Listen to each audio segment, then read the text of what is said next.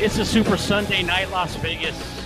Welcome, Heatwave Sports, Fox Sports Radio, 98.9 FM, 1340 AM.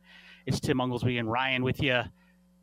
Well, actually, there's all of us are here in Vegas tonight. Tim Unglesby, Ryan, and sitting in for Tom Barton, taking a deserved weekend off, is radio personality.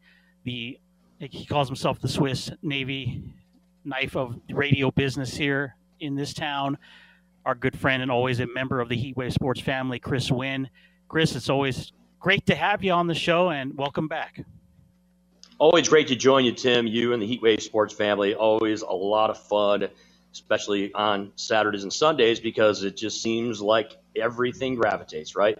When the sports world converges on the weekend, it's big time. And, oh, by the way, Tim, we've got football, my friend, in 4 days. They're going to be kicking off some preseason action between the Las Vegas Raiders and the Jaguars. So getting pretty amped up that the calendar's turning to that time of year where the pigskin's going to be flying around. Look, you know, it doesn't matter what your favorite sport is. Personally, I'm a baseball guy, but I know the meat and potatoes of the sports world is the National Football League. And like you said, we got preseason in 4 days with the Raiders playing, and that just means we're about a month out from, well, a little bit more than a month, but we're right there for regular season football. And Chris, I don't want to spoil anything yet because we still got to dot the I's and cross the T's, but it looks like week 1 of the NFL football season, Heatwave Sports, that Saturday night, is going to be out on a remote at the Las Vegas Strip. So we're going to have to get your request off in so you can handle the show with us that Saturday night. Oh, no question about it. Those are always staples and good times when we can get the whole Heatwave crew out there. As much as the Heatwave crew, is still intact. Sometimes we can drag Tommy out here to Vegas and get him in there. We can get the Ron Natties and the Chris Magnum Chapmans, get him, because look, Magnum, the guy's all over the place. He's doing like a million things there with Fox Sports Radio. So as you pointed out, it's going to be a lot of fun as we roll towards the regular season.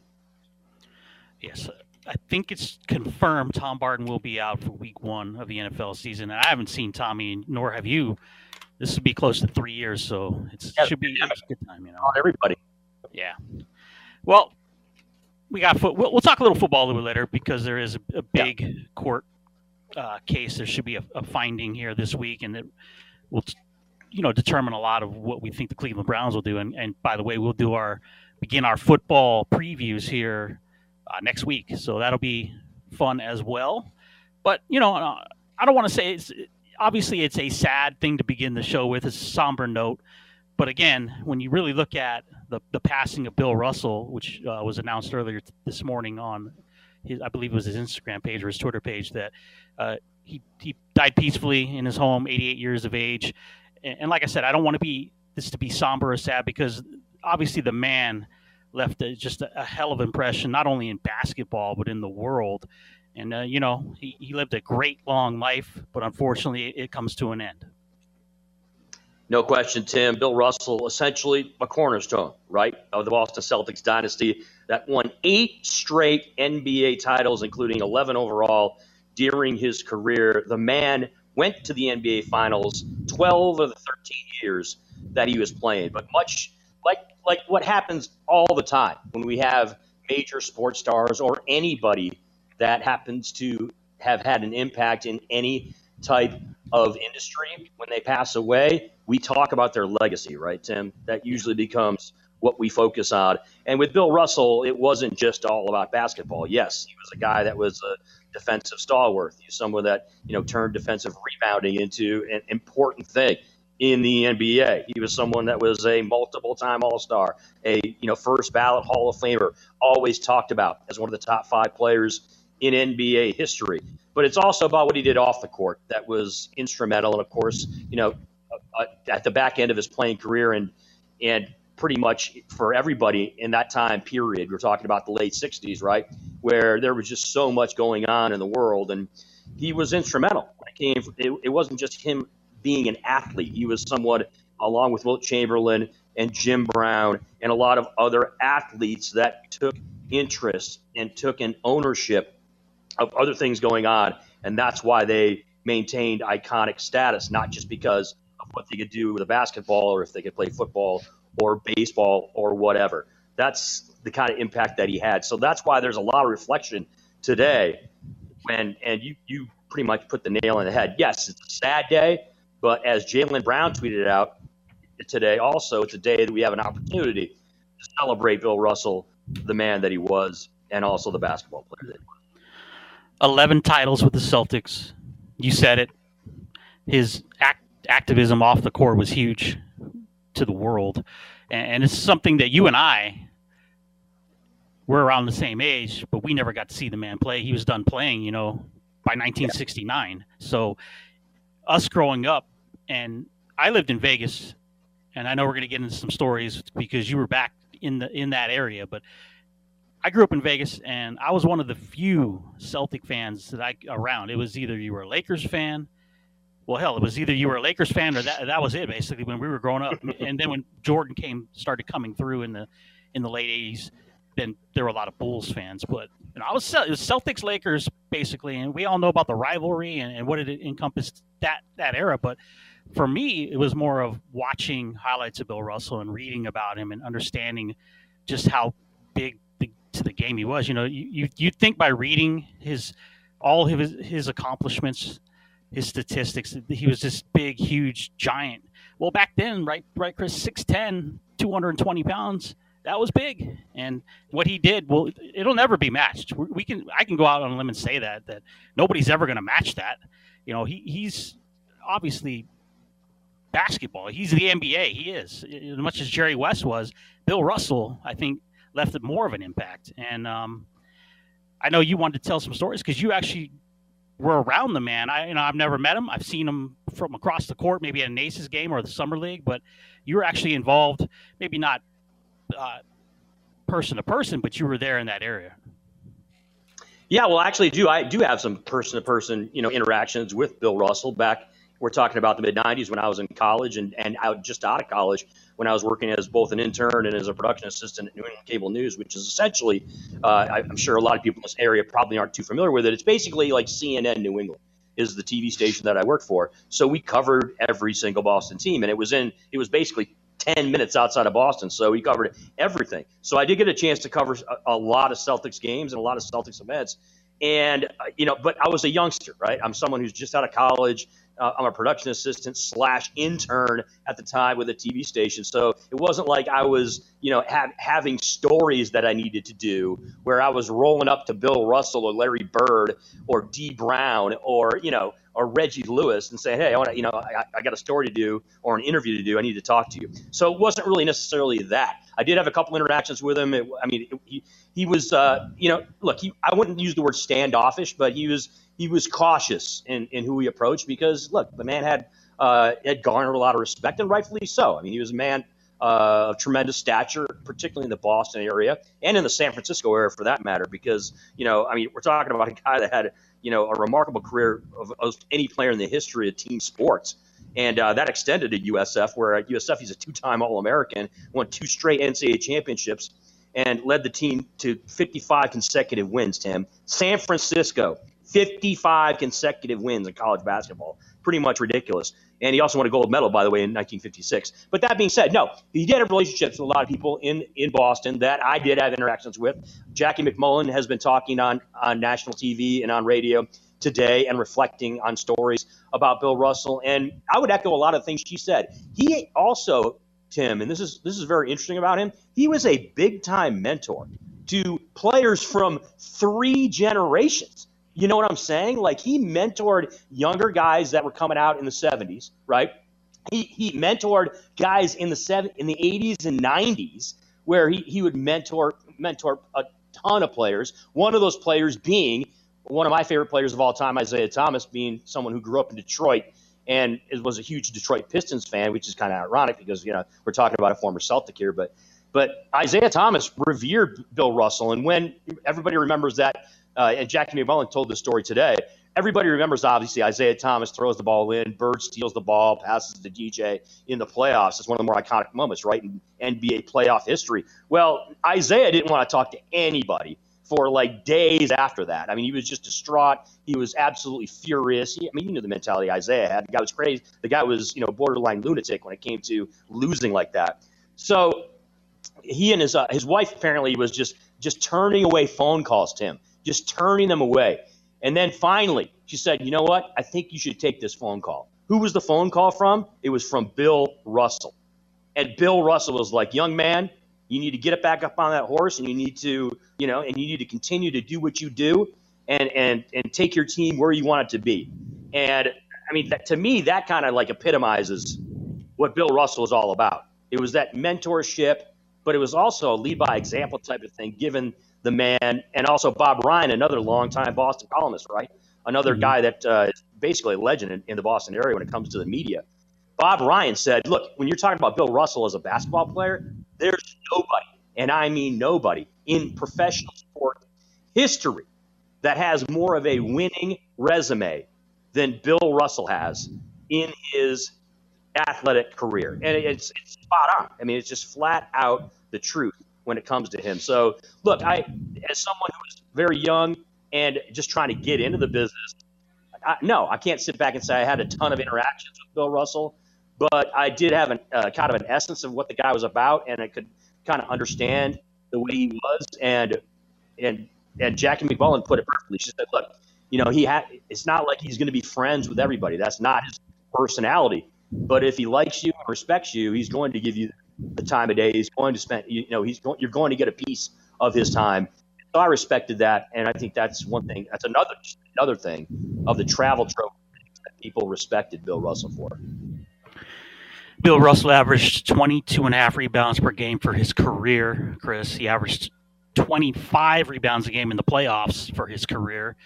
Obviously, like I said, he's got two full hands of rings and a finger, 11 titles there with the Celtics. You brought up something that obviously I've interacted with sports personalities, celebrities. You have done a ton. And you said the word standoffish, and you prefaced it with saying it's not that he was standoffish. He was just very cautious of the people he was around. So let me ask you this, and we can use personal examples from our media days. So when you're an athlete, let's just do the athletes. We'll do the athletes. So when you're an athlete, professional athlete, and you're I guess you could say of superstar level. So we're talking the Jordans, the Bill Russells, Larry Birds, etc. Yeah. Is it maybe there is some of an ego there that they feel like that they don't have to talk to peons like you and I?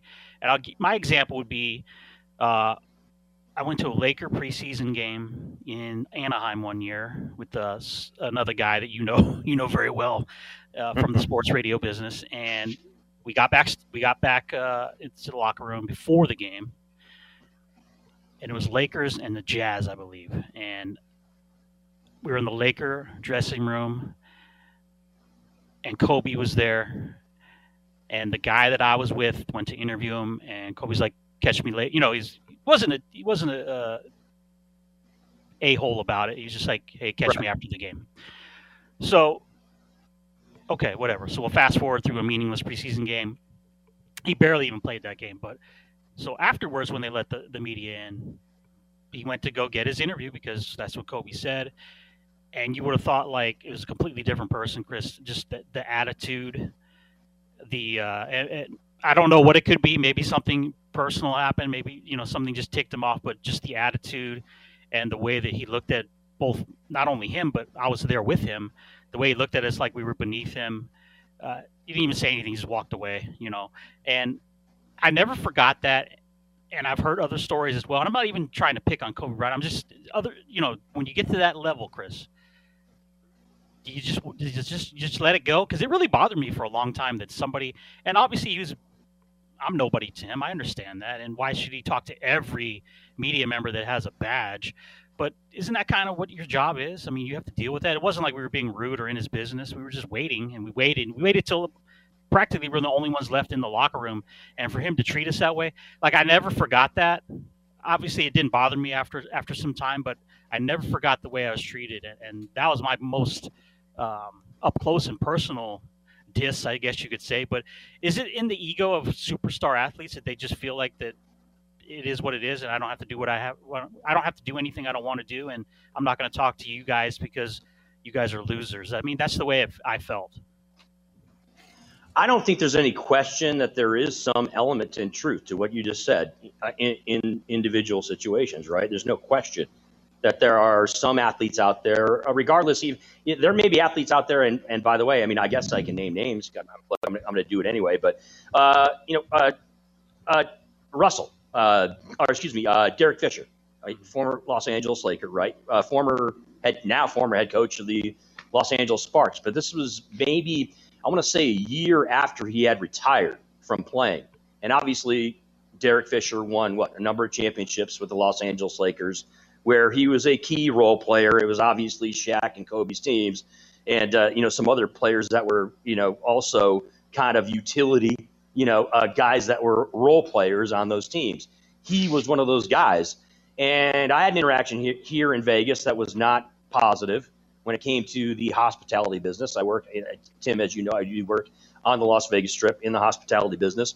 And he happened to come in on a certain night and was all kinds of demanding and was, acting, again, a player like Derek Fisher, acting like he is Michael Jordan or acting like he was Kobe Bryant, where, and I'm not saying those players are right to act that way when they do, but it's certainly Derek Fisher shouldn't be acting that way, So the point I'm trying to make, though, is that, yes, I think there's an element to some people where, and look, sometimes I want to chalk it up to maybe they're having a bad day or they're having a bad experience, and therefore their attitude obviously is different than it would be when they're in a positive situation. So there may be incidents of that, right? Where, for example, Kobe had a bad day that day and he just wasn't feeling it and didn't feel like dealing with people that he didn't know, or that he had, that he doesn't regularly see on a regular basis. So he didn't want to, you didn't want to engage with yourself or others when it came to just interactions, period, right? I have a perfect example of that as well, too. The name slips my mind, but myself and Seat Williams, when we were here at Fox Sports Radio, I want to say this is 4 or 5 years ago, we did a remote at a golf course out here on the west side, and it's a player that was a leadoff hitter for the Cardinals, outfielder. Oh, man, he's a Vegas local. He lives here in Vegas, not from Vegas, but he lives here, and his name's escaping me. But it was his golf tournament anyway. And I've heard all kinds of stories, right, regarding Barry Bonds and how he is personally, right, when people interact with him and, whether it's media members, whether it's fans, whether it's people he doesn't know or people that he does know. He is someone that can be ornery, right? Barry Bonds is someone that can be standoffish. I was talking about Bill Russell, but Barry Bonds can be that way. Yeah, he can absolutely be that way, where he's not. He has absolutely zero interest, Tim, to talk to us. And, you use the word peons. Yeah, I mean, there's been people that are either, fresh in the media or brand new to the business or just fans that he's annoyed with. And you've heard all the stories, right, about Barry Bonds and kind of the way that he is. Well, Seat and I were doing the show and doing the remote at this golf tournament. And we finished interviewing the outfielder for the Cardinals, who, again, I can't think of his name off the top of my head. Dexter Fowler. And Dexter Fowler. So Dexter Fowler is Dexter Fowler's golf tournament in the summertime. And so obviously, when Dexter, I believe, was playing the Cardinals at the time. And so, as you can imagine, it's his tournament. So what happens? Well, a lot of Major League Baseball players come and former players are there. And Barry Bonds happened to be there at the tournament. And so myself and Seat, we finished the show. And then afterwards, there's there's this luncheon, and so we're just hanging out with a lot of these former players. I was pumped as all get out because there's a lot of former Detroit Tigers there, Tim, that I got a chance to meet. Tony Clark, who I believe still is the head of the Players Association. He was there, and so I got a picture with Tony and got a chance to talk to some of the players. Well, Barry Bonds couldn't have been more hospitable, Tim. I mean, he was cordial. He was engaged. Myself and Seat, now it may be because he had a relationship with Seat previously or something, or he remembered Seat from somewhere, but he couldn't have been nicer. I mean, I was kind of blown away because I'd heard all the stories, never met Barry, because I'd never been in a situation. All the spring trainings I covered were down in Florida, and he, obviously played most of his career in San Francisco, where they had spring training in Arizona. So I never really dealt with a man on that level. And spring training is really the best time where you, especially if you're young and in the media, you get a chance to be up close and personal with a lot of these major league players.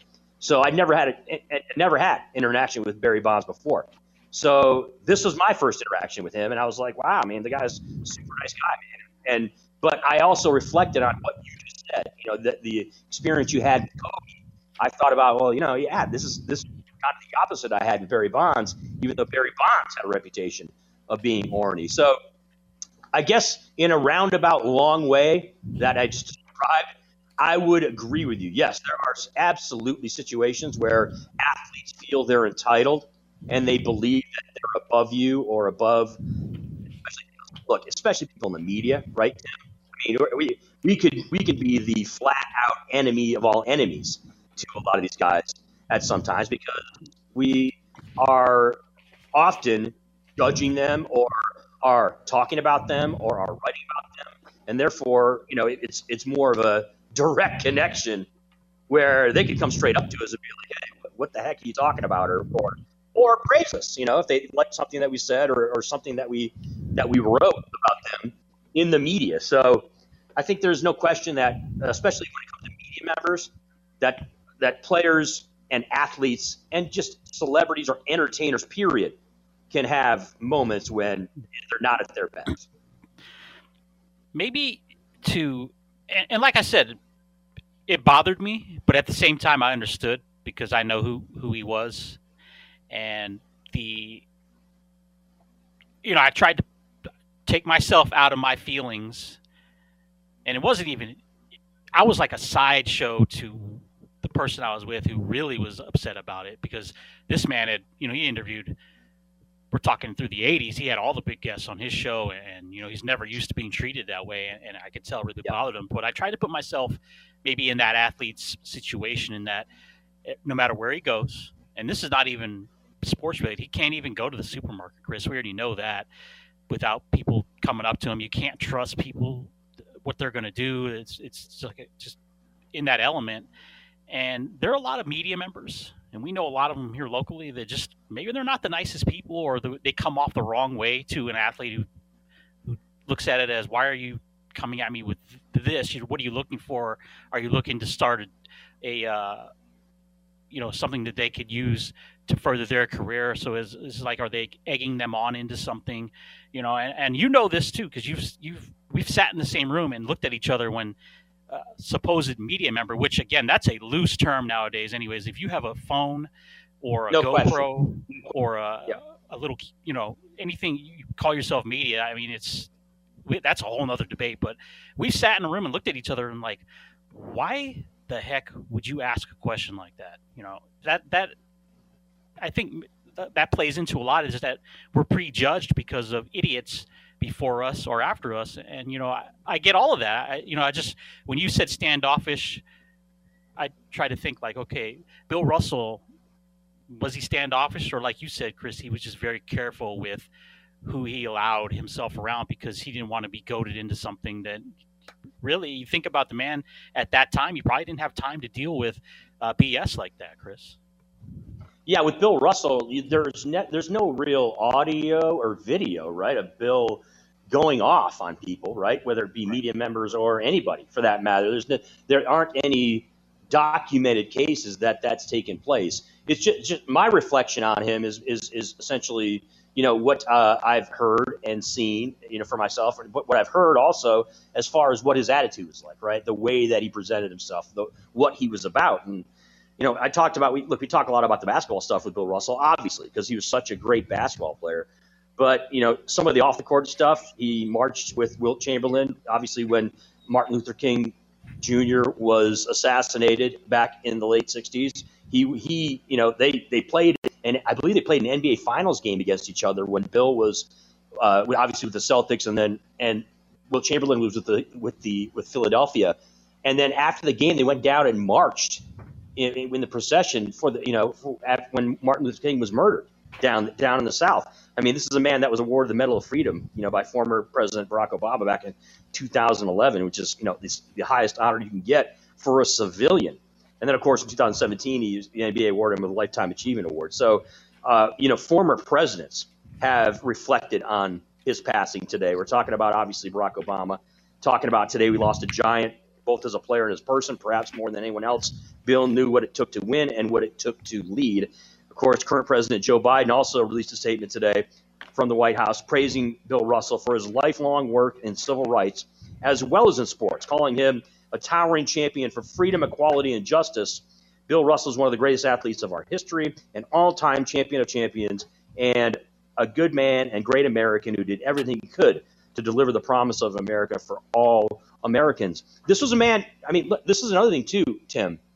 This was a man that played in Boston, and we all understand the racial stuff surrounding the city of Boston, right? And how this is a city that has been kind of, without question, criticized on a number of levels because of the racial issues that go on there, and that can, by the way, continue to go on there. And no matter how much, look, I went to college and went to high school with people from Massachusetts and people from Boston, and I get it. If they do hear this clip, which a lot of them probably will, I'm probably going to get some heat for it. But there is something different from a racial standpoint when it comes to Boston as opposed to other cities that I've lived in, okay? And sure, this is a statement that a lot of other people would echo, okay? It is a city that has racial strife history that is just different than other places. I'm not trying to come out and be all sanctimonious and say, oh, yeah, Boston is just a racist city. It's the most racist city in America. I'm not going to say that because I haven't been to a lot of cities that could be up there with it. I am saying, as someone who lived there for a number of years, who went to college there, who worked in the sports media there, and was there when the whole D. Brown stuff was going on, when he got, pulled over and that whole episode took place. I was there when, there were incidents at Fenway Park with opposing players that they had to deal with there. I was there when, obviously, as you can imagine, and you were aware of, and everybody in America was aware of, when Larry Bird was the white guy for the Boston Celtics and Magic Johnson was the black guy for the Los Angeles Lakers. It had an impact, okay? It was noticeable, and it was kind of an identity thing that people don't really like to talk about, but was there.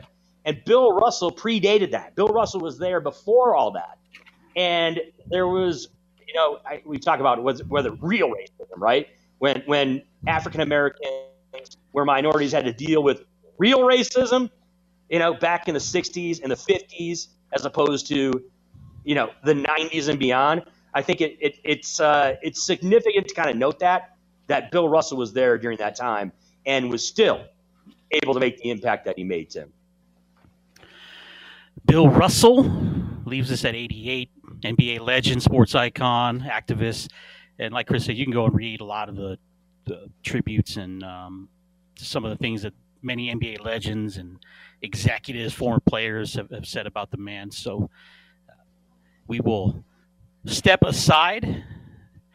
It's Tim Unglesby, Chris Wynn, Ryan with you here on Heatwave Sports. We come back, some NFL news and notes here to wrap up hour one on a Super Sunday night. It's Heatwave Sports here on Fox Sports Radio. I can't believe you asked that.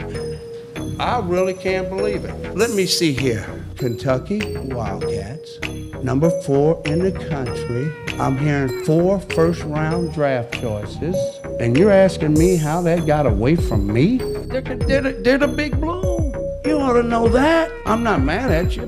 Now back to Heatwave Sports. Here's Tim Unglesby and Tom Barton. I'm not mad at you. How'd the league get away from us? You had 4 first-round picks. If you could ever YouTube that clip, I forgot the coach's name, Charlie. I want to say it's Charlie Coles, but he was talking about a team that had John Wall on it, Chris. they had a lead, and they got blitzed in the second half. And we're talking about media again, right? How did the lead get away from you? That was the question. And the guy just looked at him like, "Are you serious?" That's what I'm talking about. Stuff like that. Well, that was a terrible question. That was terrible. But a lot of times, I will say this when it comes to press conferences, right, Tim, and media. A lot of times, the purpose of a question isn't, to be like a perfect question. A lot of times, a question is to lead them, obviously, into some kind of soundbite, right, or some type of reaction that is going to be noteworthy. So, there are a lot of situations where that presents itself, but that was not one of them.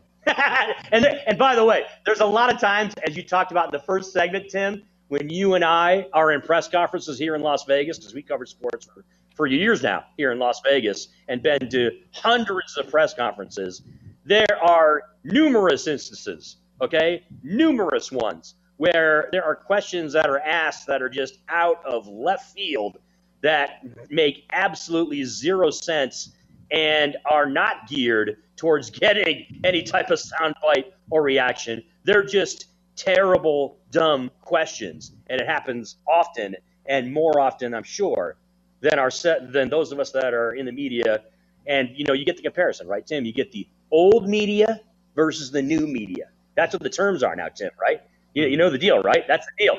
It's old media, new media. Old media, right, being the standalone, the newspaper columnists, which, newspapers are unfortunately becoming almost obsolete, right? Because you're talking about, it used to be the go-to back in the day. And I'm talking about back, when I was a kid and you were a kid, newspapers really did matter especially when it came to sports, because we were constantly checking box scores. You said you're a baseball guy. I'm a baseball guy too.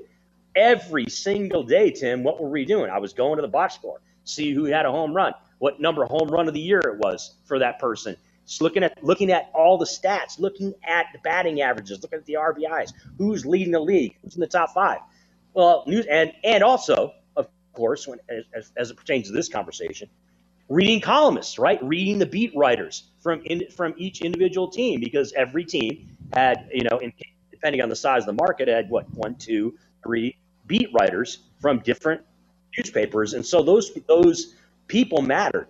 So you've got the old media, which is them, and I would include also radio hosts like ourselves, and I would include TV people as well, because TV people also, it's a daily grind for all of us, And now, what do you have today? You have what's called new media, and the new media being, of course, is all of those things, all the things that we didn't have 15 years ago. And you know what I'm talking about? The podcasts, the publications, everything that's online that might be a perspective or might have an agenda. And I'm not discounting those. Look, there are a lot of great podcasts out there. There's a lot of great, media outlets that call themselves media. But it's just a lot more stuff, and it gives the opportunity where you have press conferences and you have dumb questions get asked, and that's exactly what happens. Yeah. You hit the nail on the head, my friend. We sat through many, many dumb. It was time I wish I had a mic to just interject and say, "Excuse me, let me answer this for you." What the heck kind of question was that, man? Tim, so you're saying it'd be great if you could have some type of audio or microphone on people's brains when their press conference and actually hear what we really think about reactions to those press conferences? Yes, exactly. Right. Or if we had the internet show where we could say what we want to say and really let loose on them, But it is what it is, man. If you want to see the clip, go to YouTube, type in Charlie Coles, Kentucky. It'll pop right up. This is when he was the coach of Miami, Ohio. Just hilarious the way that he answers the question, because you could tell. Obviously, they just lost, and he's getting bombarded with just idiotic questions. We've seen it. We've seen perfect example. Gerard Gallant, when he was the coach of the Vegas Golden Knights, right? I loved his post-game press conferences because and I don't know if it was whoever in the media was asking idiotic questions on purpose, or they're really just that narrow-minded and idiotic that they would push his buttons. And I think a lot of times, maybe you're right, Chris, it was to get some type of a sound clip out of it. But right, that guy, he didn't hold back a lot. And I actually admired that, because I felt like he wasn't going out of his way to make you feel stupid, but he's letting you know that that's not an appropriate question to ask. Well, Gerard Gallant, his MO is that he's straightforward, right? And that he's extremely candid. So there's absolutely scenarios that presented themselves where he would, in a sense, basically try to call a person out if they're going to ask something that he would think was not the brightest question in the world, or that was, didn't really necessarily have any relevance. Turk would have no problem, setting that straight and being like, "Hey, like, really? Like, is that where you want to go? Is that the direction you want to take?" He was absolutely that kind of guy. So it doesn't surprise me at all, Tim, that when we're talking about Gerard Gallant, that those things would happen. And he's in the perfect place now to deal with even worse media members, apparently, there in New York, Chris. There's no doubt about that. I think Tommy Barton can attest to that, right? Yeah. You got to talk to Tommy about that. Tommy loves Gallant. Just as I like him and you like him, so we all agree that. No, but I'm saying because Tommy's there in New York, so you get Oh yeah, you're right. Yes, that is a good. Yes, you're correct on that. Yeah. So you mentioned at the top of the show, NFL preseason football coming up Thursday, right? Jags and the Raiders in a game where most of the guys playing may not even be on the team, but that's okay, Chris. It's our first smell of the National Football League and bigger things to come. And I know you'll probably have that game like tuned on at work. It'll be on the TV, right? Just periodically looking at it. No doubt about it. It's not, and to what you just said, right? It's not about the importance of the game, because you get it. A lot of these guys could be bagging groceries, coming up in a couple of weeks. That's fine, to steal a line from Major League, right? But it's the guys putting on the helmets and putting on the uniforms. And what does that do, Tim?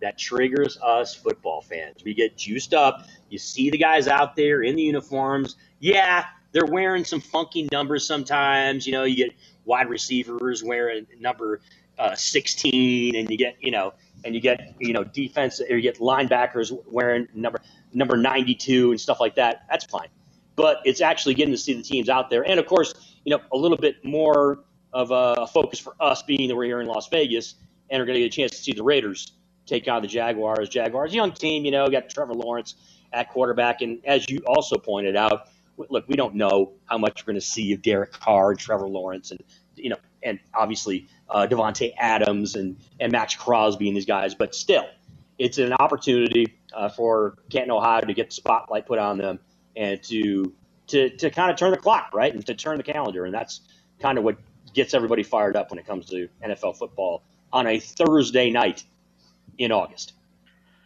One of the big stories that clouded the NFL wires during the offseason was the ongoing issue of Cleveland Brown quarterback Deshaun Watson signs a huge deal there, gets traded and signs a huge deal, essentially to be their franchise player. And we're going to get a ruling, it looks like tomorrow, Chris, that what is the suspension going to be for Deshaun Watson and all his off-the-field issues. And I'm hearing anywhere from 6 to 8 games. It looks like it's going to fall in somewhere there.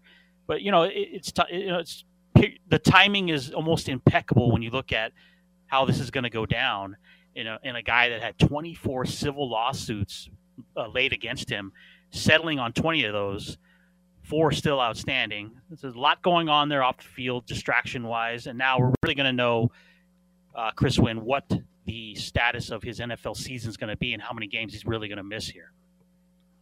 No question, Tim. And I have to be completely honest. I thought there was going to be a decision later last week. I was thinking around either Thursday or Friday that something would come down. That obviously is not the case.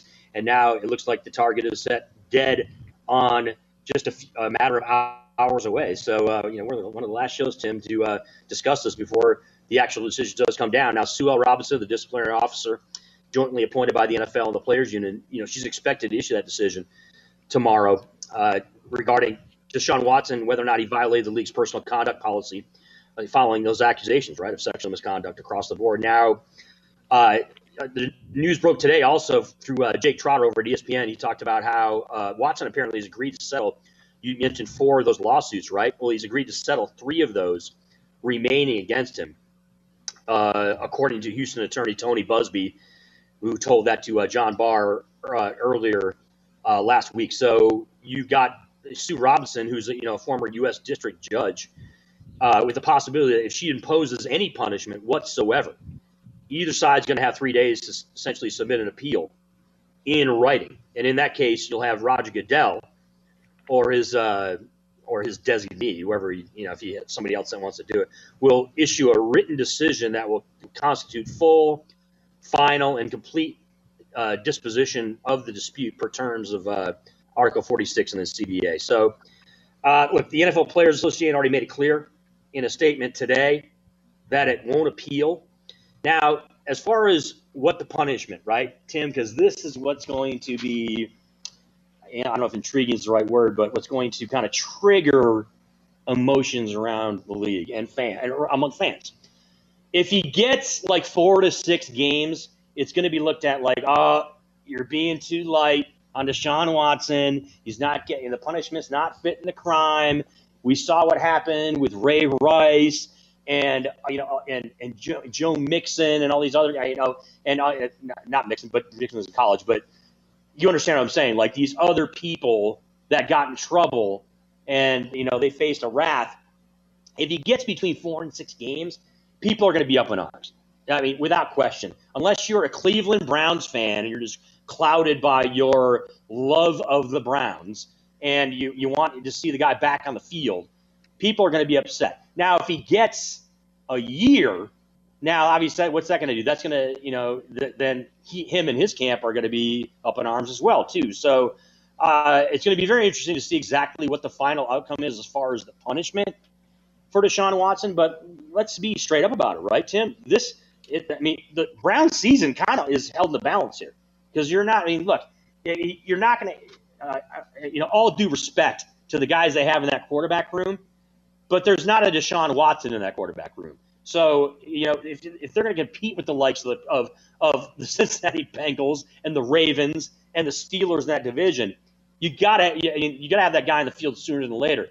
I'm not saying that he should be. I'm just saying that, from a Brown standpoint, as far as entering the season, there's got to, as far as the franchise is concerned, the Cleveland Browns, a decision that is final and done and finished with and finito is in their best interest.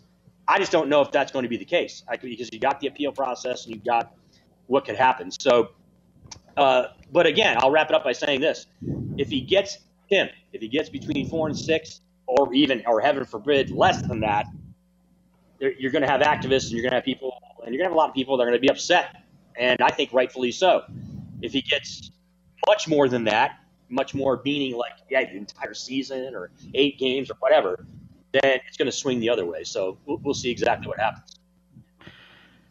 Cleveland was 27th in the NFL last year in passing. That's with Baker Mayfield, who, of course, was moved to Carolina. That's week 1 matchup. So there you go with schedule makers, right? Because Cleveland, Carolina in week 1.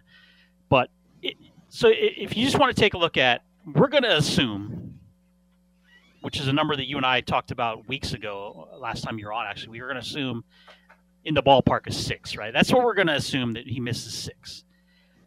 So essentially he misses the Carolina game. He'll miss a game against the Jets. But he also misses a divisional matchup with Pittsburgh, a very good home matchup against the Chargers, a perennial we think will be a perennial playoff team here with Herbert behind the center there in LA. But of course, they have to do it to be that guy, and a matchup with the Patriots. But if it goes to 8, which I've also heard now, because I guess this judge is a little more strict, I guess is the proper word. If it goes to 8, though, Chris, he'll miss matchups with Baltimore and Cincinnati, which are divisional as well. So it's, you're really looking at determining what the Brown season is going to be. And can he come back, if it's 8, can he come back in week 9 and do a great job? I'm sure it's possible. He's a very talented quarterback. We know that. But through that first 8 games, you're depending on the likes of a Jacoby Brissett, and they just traded for high school phenom Josh Rosen, UCLA guy, who hasn't thrown an NFL pass in 2 years, Chris. So, this is a big, big situation here with the ruling coming down. And like you said, if his camp wants to appeal this and stretch it out, I mean, you're really causing a big distraction for a team that essentially, other than the running back position, you're trying to indoctrinate Amari Cooper with Watson. Now you're trying to get the offense on board with, other than Pittsburgh, they're really looking at Cleveland as being third or fourth in that division. That's with Watson. So what are they going to be without him? Is it 6, Chris? Is it 8? I think we said 6 last time. I'm hearing 8 though, but you say you've heard 4. So it's somewhere there. It's going to be one of those numbers. No doubt about it, Tim. And you mean you're not blown away by Jacoby Brissett's stellar 2021 season stats of 1,283 yards, 5 touchdowns, 4 picks, and a QBR of 48.2, Tim? Come on. Yeah. I mean, you don't think that is just telling of what he could bring to the table? Look, I'm being facetious, obviously, a little bit. They would be behind the 8 ball, to say the least, if Deshaun Watson is out for 6 games or more this coming season. You talked about the schedule already and what it is that they face. By the way, you've got a team in the Baltimore Ravens who are absolutely Super Bowl worthy, I believe, in the AFC. I'm not saying they're going to the Super Bowl, but I think they have a team that is, one of the best 3 teams in the AFC, and they happen to be in your division. You got a team that also went to the Super Bowl a year ago in the Cincinnati Bengals, who, believe it or not, are still going to come into this season with a chip on their shoulder because everybody is saying, everybody is still saying it was kind of a fluke that you got to the Super Bowl. And you hear a lot of rumblings, Tim. I don't know if you agree with me or not, but it seems to me there's a lot of people out there that are doubting Cincinnati and think that Cincinnati is not going to. They're going to have some slippage this year and fall back to the pack when it comes to the AFC. So you got that team, and you got Joe Burrow fired up, and you go Jamar Chase. The guy can play a little bit. Joe Mixon, obviously, and some other pieces there in that division also.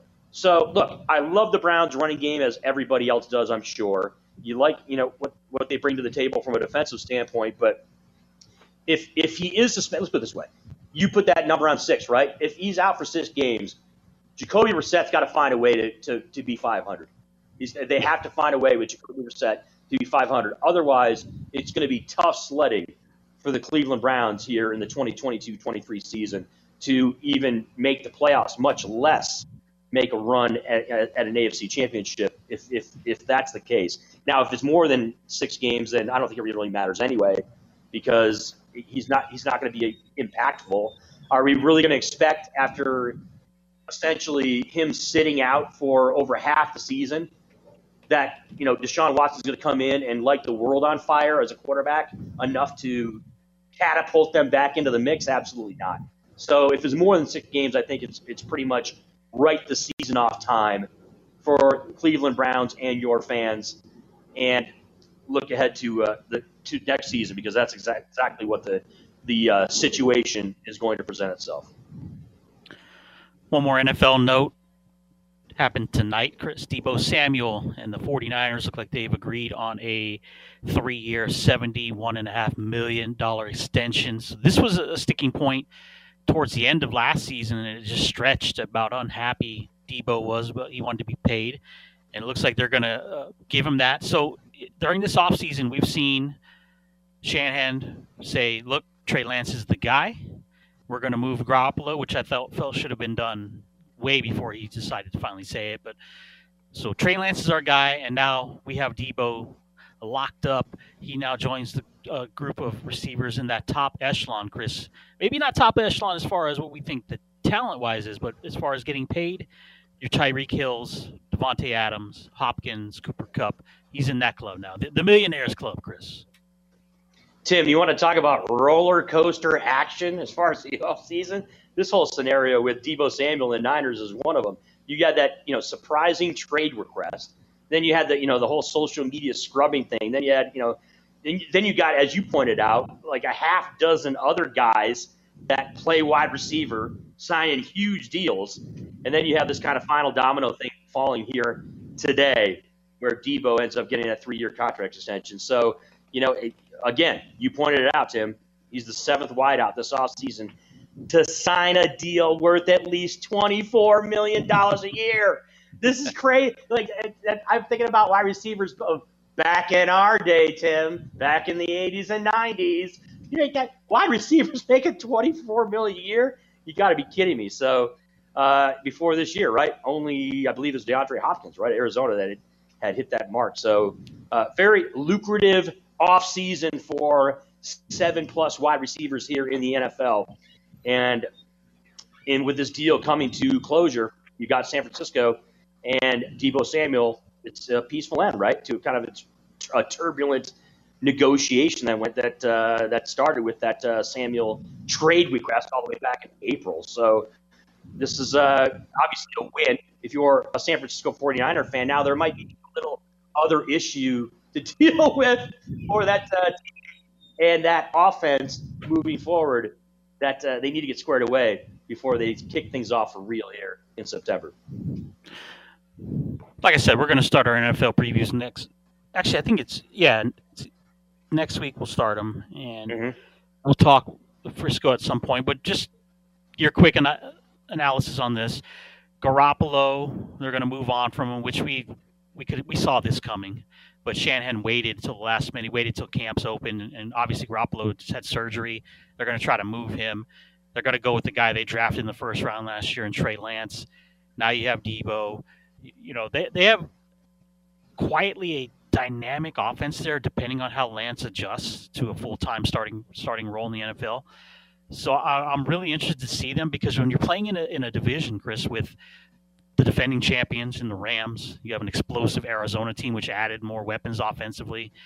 You know, I think Seattle will be the basement there. We know that, but you know, really, what do you just quick analysis on your thoughts on the Niners right now?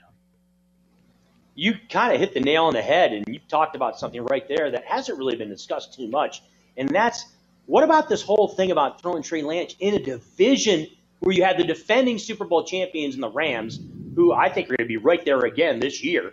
Because, look, I understand they've had the turnover in personnel, but they also have some pieces there that are just, not comparable and just better than almost everybody else in the league. You're in that division with Arizona, who, again, another one of those chip-on-your-shoulder type teams that hasn't performed up to standards but is darn good when it comes to that division. So, and then you got the Seattle Seahawks also in that division. Look, I think there's no question the Niners are rolling the dice here early on.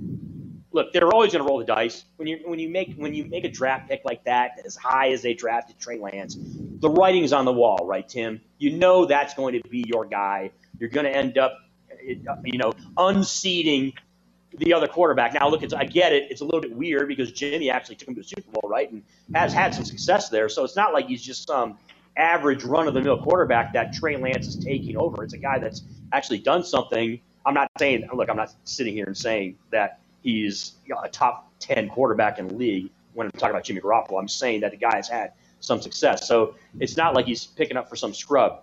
But that being said, and look, I kind of get it because the way the NFL is now and the way franchises are, they believe that quarterbacks are just ready sooner.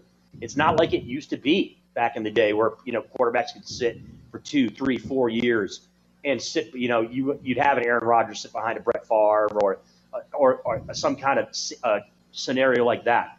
They think the quarterbacks can be effective younger in this league. So while I think they're rolling the dice, the Niners are probably saying, you know what, we think he's ready. We think he's ready. We're going to throw him in the fire.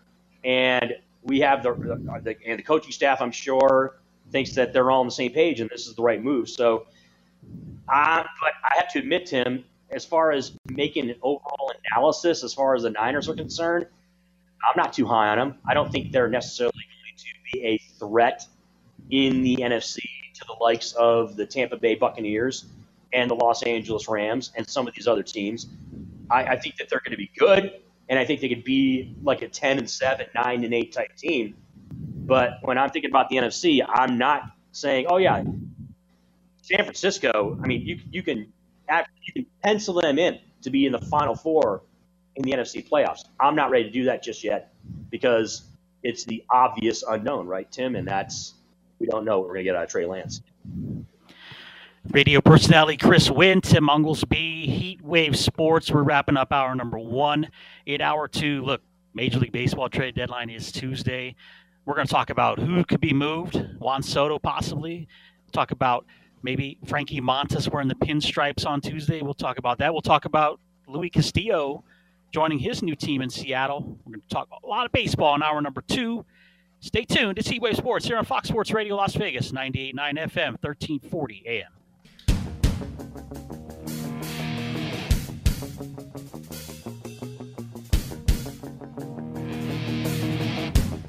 Now back to Heatwave Sports.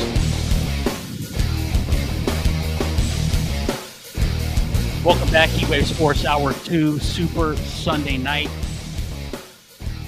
College NFL preview start next week on the show. Tommy will be back. He's taking this weekend off. Then we're off for a week, and then we full gear into the NFL season. And hopefully next week I'll be able to announce our live remote for week 1 of the NFL on the Las Vegas Strip. Be fun times. Of course, we'll invite everybody out to hang out with us, as we always do. We're looking forward to that. So it is football time here in America, and there is none bigger than the NFL. But we're going to talk Major League Baseball now. So America's pastime is what we're going to talk about, Chris, here in Major League Baseball. And the trade deadline, Tuesday. One of my favorite times of the year because there's just so much out in the news, and especially in today's day and age with the social medias and everybody just discussing who could possibly go where. And the big name still up in the air is Juan Soto. Now, I heard as recent as this morning, Chris Wynn, that the list has been narrowed down to 3 teams for Washington. If they want to deal Juan Soto and met some type of what their demands were going to be, Juan Soto has 2 years controllable use for that contract, so they don't have to deal him. But this may be their best opportunity to get the best asking price for him, and I believe it involves at least 2 top prospects. So Juan Soto, the teams I've heard now that are left on the list, the San Diego Padres, the Los Angeles Dodgers, and the St. Louis Cardinals. That doesn't mean, Yankee fans, that you can't sweep in there and grab them. I'm just saying that's from a good source, a Major League Baseball writing source, that those are the 3 teams, Chris, that have the best shot at acquiring Soto by Tuesday.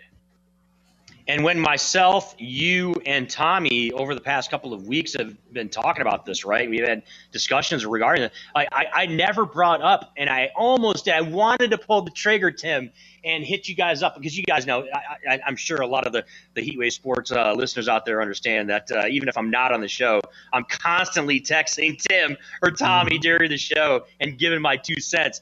And you guys were talking about this regarding the team that he could go to. And obviously there was the usual candidates and some other outliers as well too. I tossed out the possibility of St. Louis with the Cardinals and some other, but the Padres were never brought up. And I never brought it up on the air. I did bring it up in a text message though, because I thought they had some pieces that they could maybe swap and that would be able to get that deal done. That to me is the most intriguing, to be quite honest with you, is a possibility of him going to San Diego. Now look, this is, consistently over the past 10 plus years, basically been a team that's been on the cusp, but never really seriously contended when it came to postseason, right? We've never been talking about the Padres when it mattered and them actually doing anything. It just hasn't been the case. If they got somebody like Soto, though, I think that would change the conversation. Now, we don't know what they'd have to give up to get him as far as like the current roster, because I threw names out there. I threw out Cronenworth because that's that's the first name that comes to my mind, not because I'm a Michigan guy, but because the guy's a good young talent there. But I think that would be to me, Tim, that would be the most intriguing if he somehow ends up in a Friars uniform down there in San Diego. Yeah, you're looking at of those 3 teams. So if you want to talk about Padres, Cardinals, Dodgers. So we know what the Dodgers, they just reload over and over again. They're very good at getting these top players to come there, and they have a farm system that can absorb that. As far as young Major League ready, it would be St. Louis would be the team that they could grab. Padres probably have the best farm prospects that we want to give up. So we're talking top prospects that they could do to make a move. And I think if you're San Diego, you said it, Chris, talking postseason, right? What's the postseason for the Padres? Famous for just going out, picking up big free agent acquisitions, and then being done by the middle of the second half. If they have a feeling that the Dodgers are going to try to sneak in there and take Soto, if you're the Padre GM, you pull the trigger at that point, right? You have to at some point, you have to go out there and be the best team in that division. You can't just let the Dodgers win every year, right, Chris? You got to do something, man. Yeah, it can't be the Boston Red Sox and the New York Yankees and and occasionally the Washington Nationals and the Dodgers every single season, right? And occasionally the San Francisco Giants. You got to get some new blood in there. And you talked about this last week, you and Tommy, but you specifically, you brought up obviously a team like the Milwaukee Brewers, right? Like the Brewers are one of those teams that a lot of us loved this year. A lot of us they were the sexy team this year that could kind of throw a monkey wrench into all the big bad boys, of baseball that are constantly making waves when it comes to the Major League Baseball postseason. And look, it's much Major League Baseball just way better when you get teams like the Padres and the Chicago Cubs, obviously, and the Washington Nationals and the Milwaukee Brewers and teams like that involved. It makes it much more interesting. So, look, the Mariners kind of jumping in that mix maybe with Luis Castillo, right, in that deal with the Cincinnati Reds. Could Shohei Ohtani be on the move from Tim Uggles, from Los Angeles Angels? Obviously Wilson Contreras. What's his deal? Is he going to get dealt to a contender?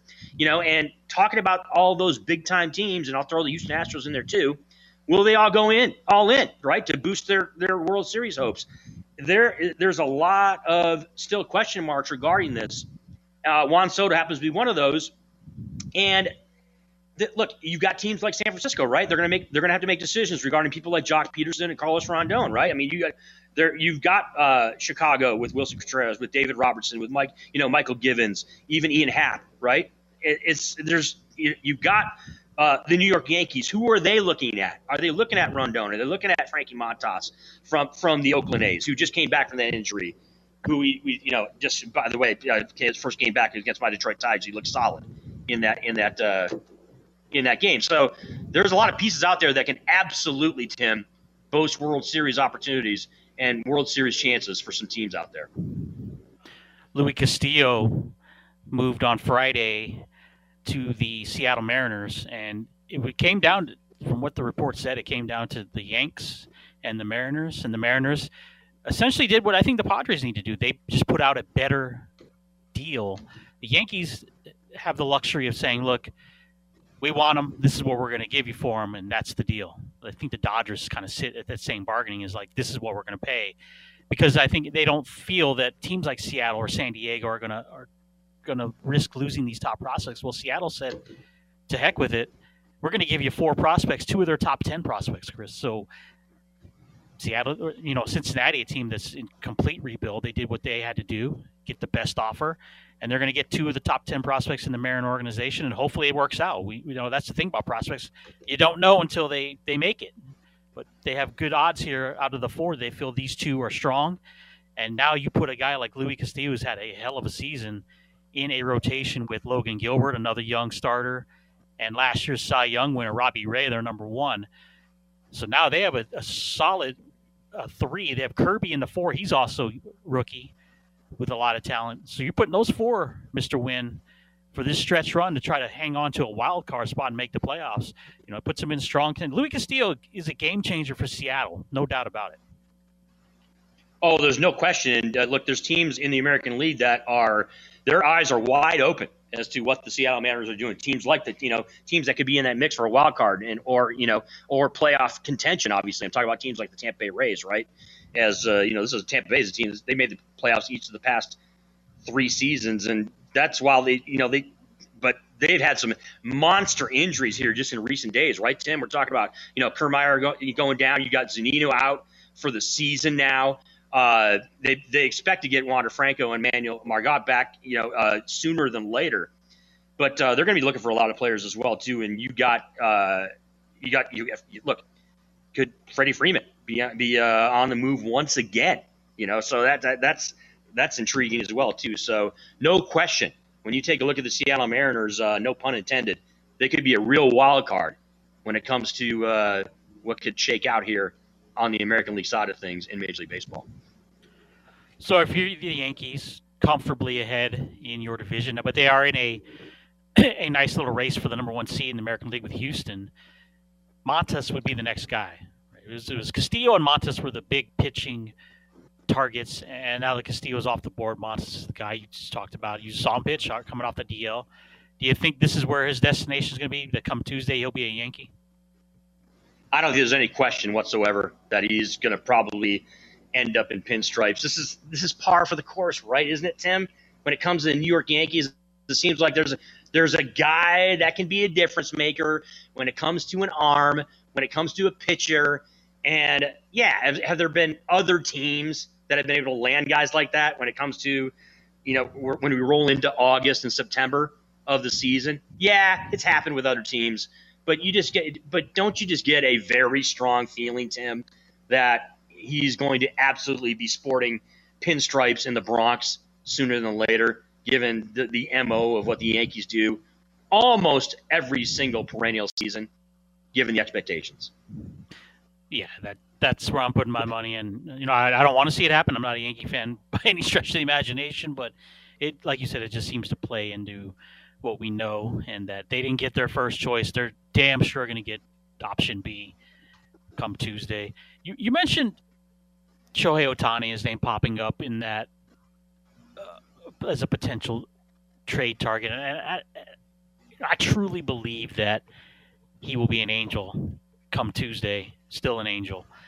Now, it's an intriguing situation in that at one point in the season, before the Angels went on this horrific 14-game losing streak that essentially has shut the season down for them, that was never even a whisper in the back of anybody's mind. And when things are going bad, Chris, as it's gone for the Angels here after that great start to the season, they just never rebounded from that 14-game losing streak. And now you're sitting here with, Trout's out again with a back injury, and Rendon's out for the season. So a lot of problems that naturally names are going to come up as, well, Ohtani's going to be a free agent after next season.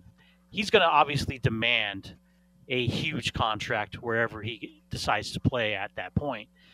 So the natural thought is, it's not that you can say so-and-so is never up for discussion, because I don't think you're doing your team, your owner, a service by at least not listening to what other teams would offer for a player of Ohtani's talent. And I don't think there's an offer out there that would benefit the Angels at this point. And we're not even talking about the business side of it. We're talking about just on the field. Artie Moreno, famous, right, Chris? Famous for overspending.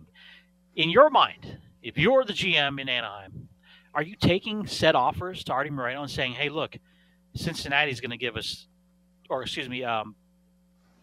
Houston's going to give us this for Ohtani. The Mets are going to give us this. The Dodgers will give us this. And that obviously Moreno makes a lot of money, Chris, with Ohtani off the field. So is it a matter of that when you look at the future of the Angels, is Ohtani the chip that you're trying to move, or maybe it's Trout? I don't, it's a tough spot to be in, because they've never really truly had full seasons to play together without one, usually Trout, being injured. And now we're coming up on a contract year next season for Ohtani. Well, Tim, here's the thing, and you just pointed it out. That's the big question, right, surrounding the Angels right now over the next, 7 days or so that we're talking about. Will they truly think about entertaining trade offers for Ohtani, right, a guy that's a free agent after next season? Mm-hmm. Or will they by the way, Perry Manassian, who's not afraid to be aggressive, by the way, who's the GM, obviously, is he going to be a guy that's going to, kind of make moves around the margins to kind of contend this season, or contend next season, I should say? I mean, that's really the question that we have here.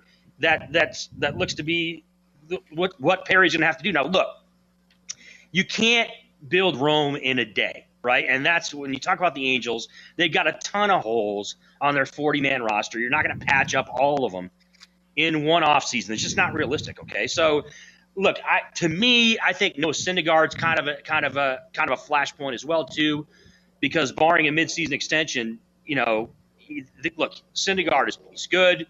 He's not necessarily dominant. On a one-year deal coming off a long hiatus, he's probably going to be gone he's probably going to be the most likely. I mean, I threw out Ohtani obviously because it's Ohtani, and everybody wants to talk about that. He's the marquee guy, as you talked about. Artie Moreno makes money off of him. Look, as far as how much of an impact that is, I don't know. I mean, Artie Moreno owns the Angels. They're in Orange County. Artie Moreno has boatloads of money. The Angels make boatloads of money. It's a franchise that is not hurting for money, and it's in Orange County. Okay, so I'm not going to sit back and they're not little sisters of the poor. Okay, so I'm not thinking that if they lose Shohei Ohtani, oh yeah, that their marketability is gone. No, that's not the case. But I think it's going to be Noah Syndergaard, Tim. That's going to be the guy. I think that's going to be the shoe that's going to drop as far as the Angels are concerned. Again, I talked about the San Diego Padres, man. The Los Angeles Angels are right there in that boat as far as we brought people in, whether obviously it was Pujols, whether, I got one of the best players in baseball, Mike Trout there, obviously a much injured Mike Trout. But point being is there's been always expectations for that Angels team, and they've never delivered also, since 2002. I mean, that's 20 years ago now, right? That's a totally different era. So to me, I think it's going to be Noah Syndergaard. I think he's going to be the one that ends up being moved. If they do move Ohtani, then it's going to be looked at. I mean, look, this is my humble opinion as someone who's in Vegas and not down in Southern California or covering the Angels. I admit I'm not someone who, is wired in day to day to all things Los Angeles Angels. But if they do deal Ohtani, it's going to be looked at like, oh, okay, so we're going back kind of the drawing board here. Is that what we're doing? That's the way it's going to be viewed, I think, by a lot of people around baseball and a lot of baseball fans out there. I myself, Chris, am dialed into the Angels day to day, and I'm going to tell you he's an Angel come Tuesday. There's just no way that they would do that right now. You want to give up on the season, which they truly haven't, but that's fine. But where they're going to play it out and see, they're going to start it up again next year, Chris, with Trout, a healthy Ohtani, a healthy Rendon, and maybe to see who they can pick up in the offseason to help fill some holes, like you said. But I do agree with you that I believe Thor will be moved for some mid-round or mid-level prospect come Tuesday. He's had not a great, but he's had a good bounce-back year from injury, and that's their biggest marketing piece. You're right. So I'll call it. Ohtani is an Angel after the deadline on Tuesday. We just talked about it a couple of minutes ago, Tim, but I kind of want to get your take on it as far as the New York Yankees are concerned. Picking up Andrew Benintendi. What do you think about that? I mean, obviously, Benintendi, we remember him, his early days with the Red Sox. He's a pretty quality player, to say the least, was in Kansas City. Now he is in the Bronx with the Yankees. Do you think that's look, and it was, let's be straight about it, right? It was the first big splash of the deadline when you add an all-star to your outfielder. What do you think about that acquisition for the New York Yankees? I like it. I like it a lot. He's solid in a leadoff spot.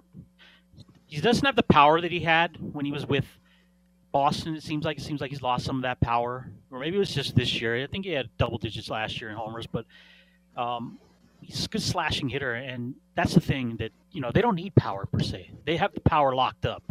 So I think he adds a great element there at the top of the lineup, and I thought it was a great move by the Yankees. I don't like to compliment them, but that definitely was a good move, and it didn't cost them really anything either when you think about it. So I think that's an A move, just like I feel Castillo was an A move for Seattle. And you talk about the Yankees, we might as well bring up the local boy and Joey Gallo, who's just had a horrific season, absolutely horrific, batting $159. Third, there was a joke that Judge will have more home runs than Gallo will have hits this season at this point. But his name pops up, and he looks like somebody that could be moved, as with Benintendi coming in, with Aaron Hicks already there. There's just not going to be any space for Gallo and his 159. But again, there's this team, right? Two teams we talked about earlier, the Padres and the Brewers in the National League, looking at Gallo.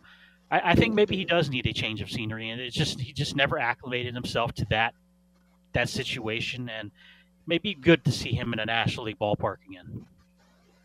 The way you're describing it too, right, Tim? For those of us here in Las Vegas who, are going to be partial a little bit towards Joey Gallo, it's just hard for us to hear, right? To think Joey Gallo, expendable, right? A player that could be expendable for a team like the New York Yankees, but that's apparently exactly what the situation could be, and there's no doubt that there could be a scenario present itself where he is in another uniform when the trade deadline commences. How about the other team in New York? Yeah, that's just unfathomable, isn't it? Is completely unexpected for a guy like that.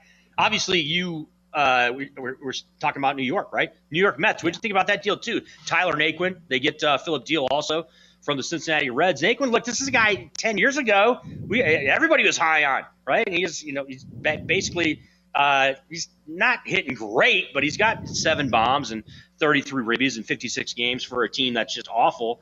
So the Mets, I think, it's a pretty solid move for the team, the other team in New York that very much is in contention when it comes to the National League, Tim. Yeah, I thought it was a good move. I thought it was something that they need in that lineup. When you're looking at the Mets, you talked about Ari Moreno and money and no shortage of it. You're talking about the Mets. There's no shortage of money there either, and they've been known to bring in guys with big contracts to win, and we've seen that happen, right? Look at where they're at right now. Can they hold off the Braves? I still think Atlanta's going to get them. Will they make the playoffs? I think they're in there, but it wouldn't surprise me, Chris, to see them pop up and either A, come in and maybe steal a name that nobody's talking about right now, or just continue to add pieces to the puzzle. Now, Jacob deGrom comes back Tuesday to pitch. First time in a year, a full season that he's going to be on the mound. They got back Mad Max, so they're kind of lining themselves up here for the stretch run, and I'll be interested to see how active they are. Other than the Naquin trade, I want to see how active they are come Tuesday as well. And you talked about how the Atlanta Braves are a team right there, right, in their division that could be challenging them. It's going to be interesting too to see exactly what the defending champs do. Now you got some executives around baseball, Tim, that are talking about how the Braves are looking for a right-handed hitter, essentially to replace Adam Duvall, right, on their roster. That's what they're doing. So you can look at the Braves, and they're going to take a look at a guy like a switch hitter like Ian Happ, right, who just flat out rakes against left-handers. Guy's hitting like almost 350 against lefties. You got Ramon Laureano too, the guy, another guy that hits lefties. You got even that Rob Refsnyder kid, who's hitting like 422 against left-handers in 50 appearances this year. So there's some guys out there that the Braves can look to kind of bolster that offensive lineup to get them, even closer to real repeat championship contender status. You said the magic word, repeat, and I think a lot of experts or fans, however you want to classify baseball watchers, is that they thought maybe Atlanta was lucky last year, right, Chris? They got off to a horrible start and then just went on a crazy run in the second half to make the playoffs. And then once they got in the playoffs, look, they did what they had to do and they won the World Series. Well, guess what happened this year? Horrible start, but they have been solid since then and sitting at 3 games behind the Mets or right there, obviously in a wild card position. And I wouldn't sleep on Atlanta. You're right. I think if they need a bat, they're going to go get an Ian Happ, like you said, and nobody's going to talk about it. So big deal. Soto got traded or Castillo got traded. Montes got traded. Nobody's going to talk about the Braves adding a bat to that lineup. And I think that's a mistake because when you really look at this team and they mixed it well with the veterans and the youth, they are a dangerous, dangerous club in the playoffs. And I know people are saying, well, Tim, how can you say they're 62-41? Of course they're dangerous, but nobody's talking about them. That's what makes them dangerous, Chris. And when you have a rotation of now, and we can, they're young, but we can still say they're veterans because they were in the playoffs last year. They were in the World Series in the Max Frieds and the Ian Andersons, Charlie Morton, the veteran there. And they're bringing up the new crew of youngsters, Spencer Strider, who he'll eventually hit an innings cap, Chris, but solid so far. Kyle Wright's been solid. I picked Milwaukee. You liked Milwaukee. Tom liked Milwaukee. But I had the Braves making the playoffs. And if they make the playoffs, I'm telling you, they are going to be a tough out. And speaking of the Brewers, Tim, circling back to them, look, I've got a futures ticket on them to win the whole thing. This is a team you talked about adding a bat when it comes to the obviously when it comes to the Atlanta Braves. How about the Brewers? The Brewers are a team they could add both a bat and an arm. Now look, here's the deal. when it comes to their starting pitching, it's huge getting Freddie Peralta back in the mix, right? I mean, getting him back is going to be big for them moving forward. So I'd look probably the Brewers are probably going to be looking at getting some guy in the bullpen to add to that pitching staff. Somebody that they can bring in that's going to be a difference maker, because having Freddie back there in the mix, I think, really does solidify their starting pitching. But Milwaukee, when it comes to deals being made, during this deadline period, I think it's going to be somewhere, in that bullpen area. Yeah, Milwaukee, in years past, they've made the surprise signing or trade. I think this time it's fine tuning as well. You really look at the division. Everybody knew it was Milwaukee and St. Louis. That's what one of those two teams was going to win the division. And most likely, both those teams were going to make the playoffs. And that's the position we're kind of looking at ourselves sitting in right now. That being said, though, they have to do something. I agree. And Peralta going back in the rotation gives them a solid 3 again. I think Eric Lauer, who got off to a great start, has petered out. So adding Freddie, a fresh Freddie, will help them out. And, yeah, fine-tune where you need your strengths, Chris. Hader's been absolutely horrendous here in the second half. Hopefully he can turn it around, because you need that guy in the pen. So, I think they'll be active as well. And I guess we can round it out before we take the break. Let's talk about the Astros, the nemesis, Chris Wynn, of the Yankees.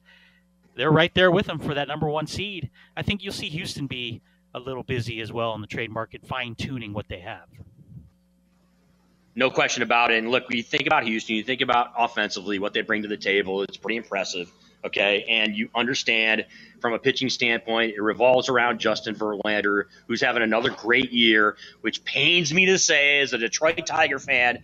I have to be quite honest with you, Tim. I'm rather blown away at how effective and how good JV has been with the Houston Astros this late in his career. I thought that he was going to peter out and go down the road of the journey, not journeyman.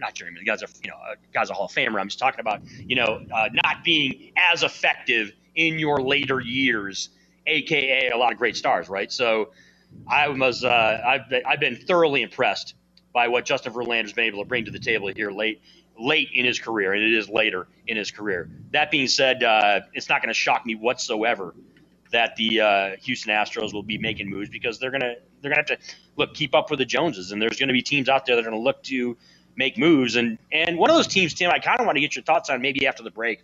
We'll dive a little bit back into this, but one of those teams that's I think is going to help out some of these contenders is going to be the Miami Marlins. You got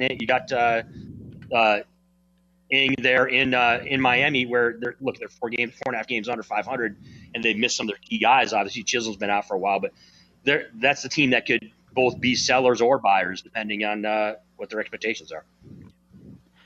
Let's take the time out. We'll come back. We'll pop a couple more names around with the trade deadline coming up Tuesday in Major League Baseball. We'll also look at our own Las Vegas Aces on the road to possibly hoisting Las Vegas' first ever professional championship. We'll talk about them after their impressive victory today against the Indiana Fever. That and more, or maybe just that, after the break. It's Heat Wave Sports, Fox Sports Radio. Hello, you know us. We're a Major League Baseball team. But since we haven't won a pennant in over 30 years, nobody recognizes us, not even in our own hometown. That's why we carry the American Express card. No matter how far out of first we are, it's cool. You know, it keeps us from getting shut out at our favorite hotels and restaurant-type places. So you're looking for some big league clout. Apply for that little green home run heater. Look what it's done for us.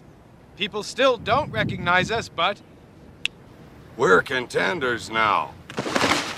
The American Express card. Don't steal home without it.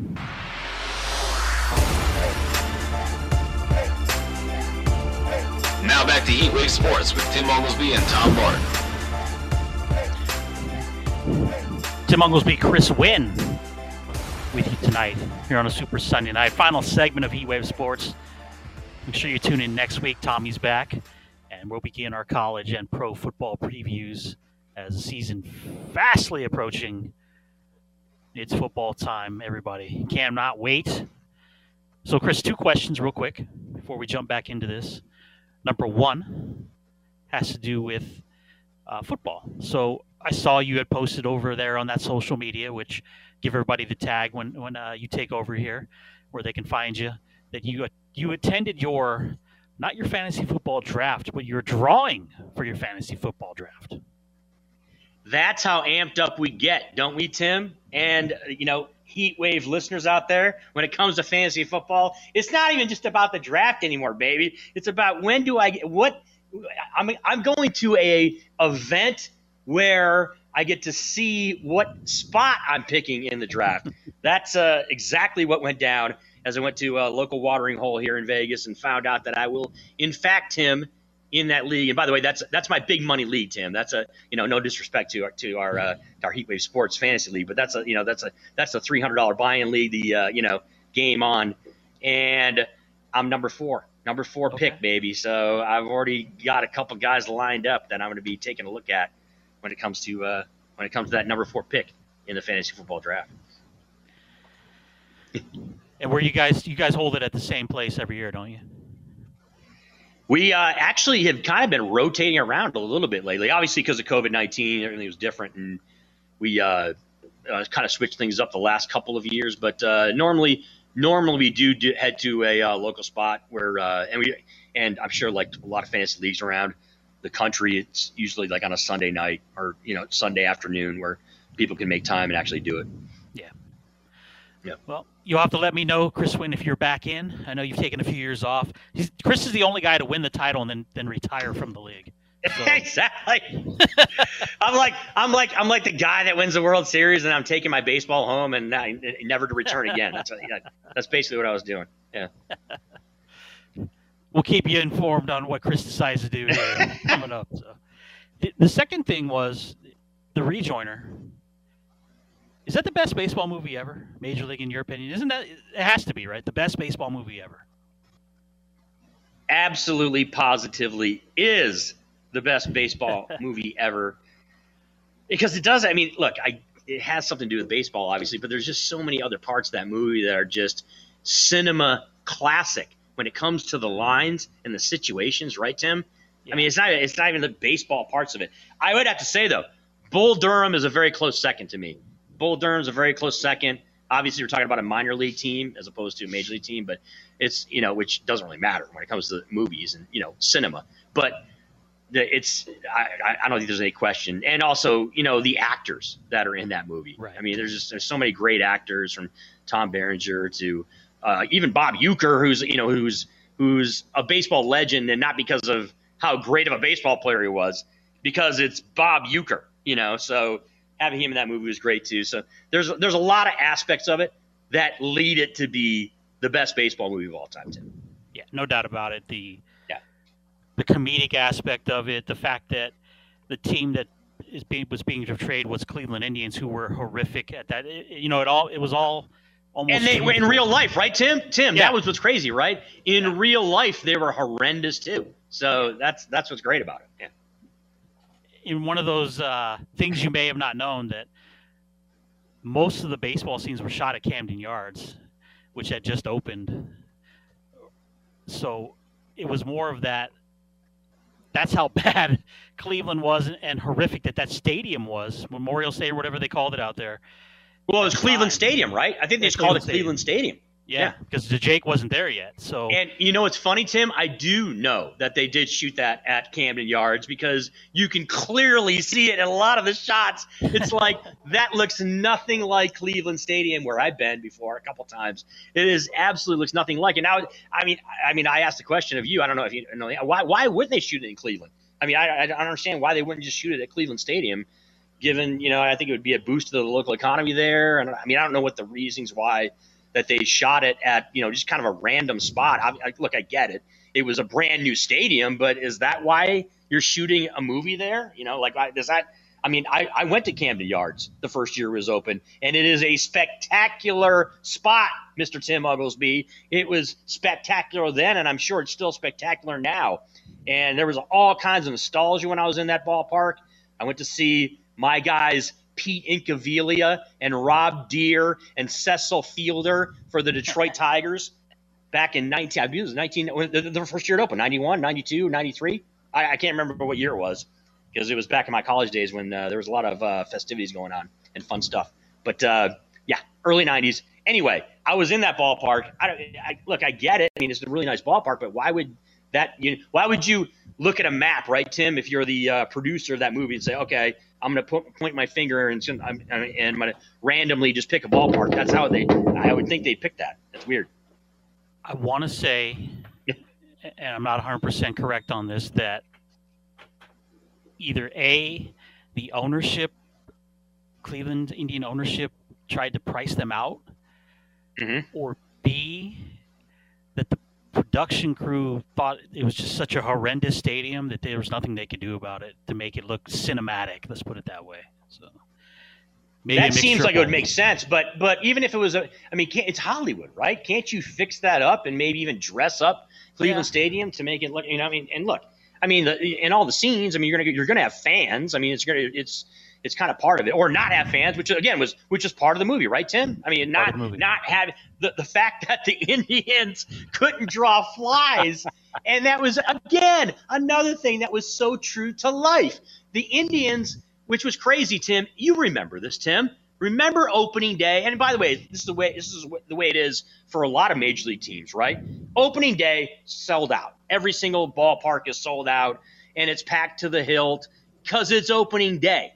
And even in Cleveland back then, the Cleveland Indians game on opening day, they would have 80,000 fans because it was a football stadium that they happened to play baseball in. And so they would pack it to the hilt. So the place was jammed on opening day. Then game number 2, Tim. Game number 2, there's like 3,500 fans in the stadium, and it didn't matter who they were playing or what the deal was.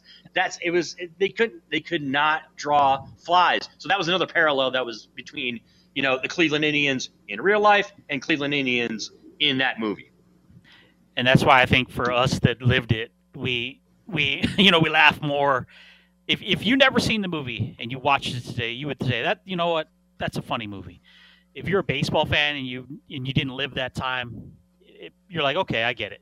But if you lived it like we did and understood everything that the parallels between the two, it's absolutely outstanding that the things that movie was all about. And it's number one, there's no doubt. You said Bull Durham's a close second for you. I can see that definitely. But at the end of the day, anybody could argue another movie till they're blue in the face. I'll never say that. For me, it was always about Major League, and like we both agreed upon, Chris. There's so many different things about it that make it number one, and that's something that probably will never be repeated again. It sucks to say that in a phrase that it'll never happen again, but there's just a lot of things that will never happen again, Chris. And there will never be a better baseball movie than Major League. No question, and you've got a young Charlie Sheen in there. Before all the stuff that went on in the 2000s, the early 2000s, that was all kind of crazy. You had Charlie, who was a guy that had played baseball before, so you had that kind of dynamic, and yeah, he wasn't a pitcher, but he was actually a baseball player and could actually play the game. So it was, you had those aspects. I was a big Tom Berenger fan. Tom Berenger, obviously, in the movie Platoon, was unreal in that movie, and now he's doing a comedy baseball movie after doing Platoon. You're talking about a movie that's, that again is another iconic movie, but he's a completely different character in that. And then you have Wesley Snipes and across the line. Again, like I said, the cast was unreal, and a lot of those people that were in that movie went on to stellar careers or on the back end of stellar careers. So that was kind of special, and it was a big part of why I think it's the best baseball movie I ever saw. We got looks like about 10 minutes, so I do want to get into this WNBA real quick, Chris, because it does involve us talking about our own Las Vegas Aces steamrolling through this season at 21-8, trying to get Vegas's first ever professional championship. And they look good, man. When you look at the WNBA right now, there's 8 playoff spots. There are 5 teams that have clinched.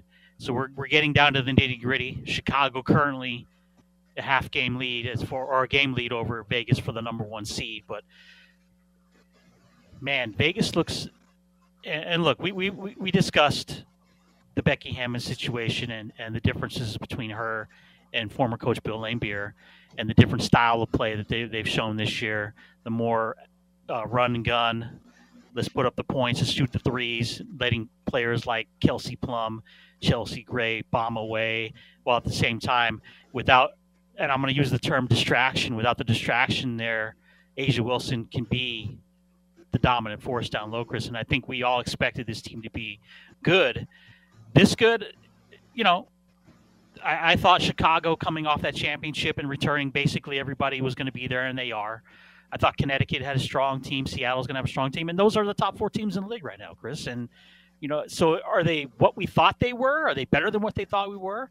And where does that translate come postseason time, though? When I think you'll see almost like the NBA playoffs where teams just start to knuckle down a little bit and you'll see lower scoring affairs. Well, Tim, what did we see, initially in this game, in the season, right? We saw the Aces come out of the gates like a bat out of hell, right? Just on fire and piling up wins. Then you saw that lull, right? Or just before the All-Star break where they lost some games that they, let's be quite frank about it, shouldn't have lost. And they had, kind of like a dry spell there where they just were not playing up to par. Now they seem like they've ramped it back up again. They've won 4 straight games, including a drubbing today over Indiana. You mentioned, of course, the Fever sitting at 5-27 and have just continued to just lose games left and right. I think they're on a record losing streak right now. But, Vegas scores 94 points today. They end up shooting, it's always great, right, Tim, when your team shoots over 50% as a ball club. And you've got Kelsey Plum, who's not a center, who's not a power forward underneath the basket, who shoots 9 of 12 from the field. She's a guard. Right, Tim? And she shoots 9 of 12 from the field, 3 of 4 from downtown, ends up with 26. And Kelsey playing like an MVP, without question. Look, I understand that, Jackie Young, and I was a huge Jackie Young component early on in the season, and rightfully so. She's playing great. She was playing MVP caliber, just not getting that MVP kind of love, but was getting some love. She didn't have a great game today, shot like 5 of 15, was ended up with 13. But, they're getting consistency out of their starters. Now, look, the question is going to be, well, how does the bench shape up, right, Tim? And what kind of contribution the bench makes. And you're getting kind of a Jekyll and Hyde type of deal when it comes to Teresa Plaisance. She ends up with 13. She had a solid game today, had 13 points today, shot 6 of 10. But essentially over the last 4 games, she lost her position as far as the bench and as far as minutes to other people on the bench, whether it's Colson, whether it's Stokes, Rupert and Williams and some others have taken minutes from her. So I'm going to be interested to see what Becky Hammon and the coaching staff does as far as the personnel off the bench and what kind of minutes she gives these players off the bench. I'm not worried about the starters, man. I mean, how can you be? You got A'ja Wilson. Dearica Hammy's playing like, the junkyard dog kind of player that she is. She's the one doing the dirty work.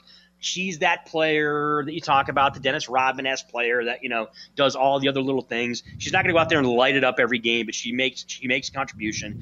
Obviously, A'ja is the perennial all-star on the team and former MVP. You got Chelsea Gray and Jackie Young.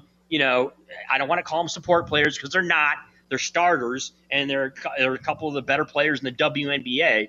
But on this team, they end up essentially being support in a starting 5 that's paced by the likes of Kelsey Plum and A'ja Wilson.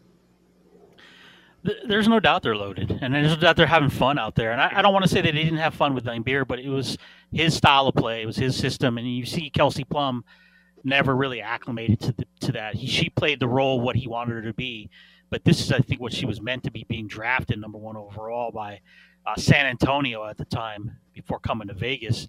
And like I said, the distraction is gone, and you see Wilson almost like her bubble year, right, Chris? When Kane Bayes didn't play as well, just the dominant force. I think the 2 years that they played together was almost like she had to split that time. And we look, I'll never criticize Bill Laimbeer for what he believes. The guy won championships in this league, but I sat there on the sidelines with you and said, "Why is she on this team?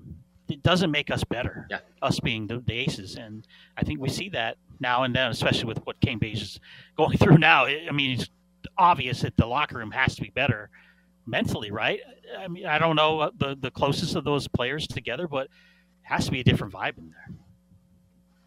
Yeah, I talked about this before. Look, Bill Laimbeer speaks for himself as far as his resume as a WNBA coach. He is a multiple WNBA champion. He is highly respected, and he is a coach that is going to go down as one of the better coaches, right, in WNBA history. I don't think there's any doubt about that. But it's just a better situation as far as this Aces team and this roster, this time at this point for this team. It's just better with Becky Hammon there at the helm. So it's not in any way disrespecting Bill Laimbeer or, just blasting Bill Laimbeer in any way, shape, or form. It's just something that's different and I think works better for this team at this time in this place. I think that's what it's about. Now, talking about the Aces moving forward, Tim, quickly, this is going to be – look, they're going to face a little bit of a challenge here coming up here. They're taking on a Mystics team on the road on Tuesday. That's a pretty solid team, 7 games over 500. You've got a game against the Wings in Dallas, a team that is not going to light anybody's hair on fire, but there's a few games under 500. It could be a problem for the Aces there on the road. And then they go up to Seattle and take on a team in the Seattle Storm with obvious veterans there and quality players. That's, again, 19-12 there, 7 games over 500. That's not going to be a pushover at all before they finally come home and for their next home game where we won't get a chance to see them, Tim, to cover them until Tuesday, the 9th of August, when they face an Atlanta Dream Team who, by the way, it's a revenge game for the Aces because the Aces are a huge double-digit favorite, and the reason I know this, Tim, is because I had cash on the Dream, not the Aces. I had cash on the Dream at plus, I want to say 14 in the last game they played here in Vegas, and what happened? The Dream absolutely slaughtered Vegas in that game. So despite the fact that Atlanta is sitting at 12-18 right now, it's going to be a revenge game for the Aces, no question about it, and Becky Hammon is going to, I'm sure, going to present it that way. So there's going to be some tough matchups coming up here in the very recent games that the Aces are going to have to continue to keep rolling through.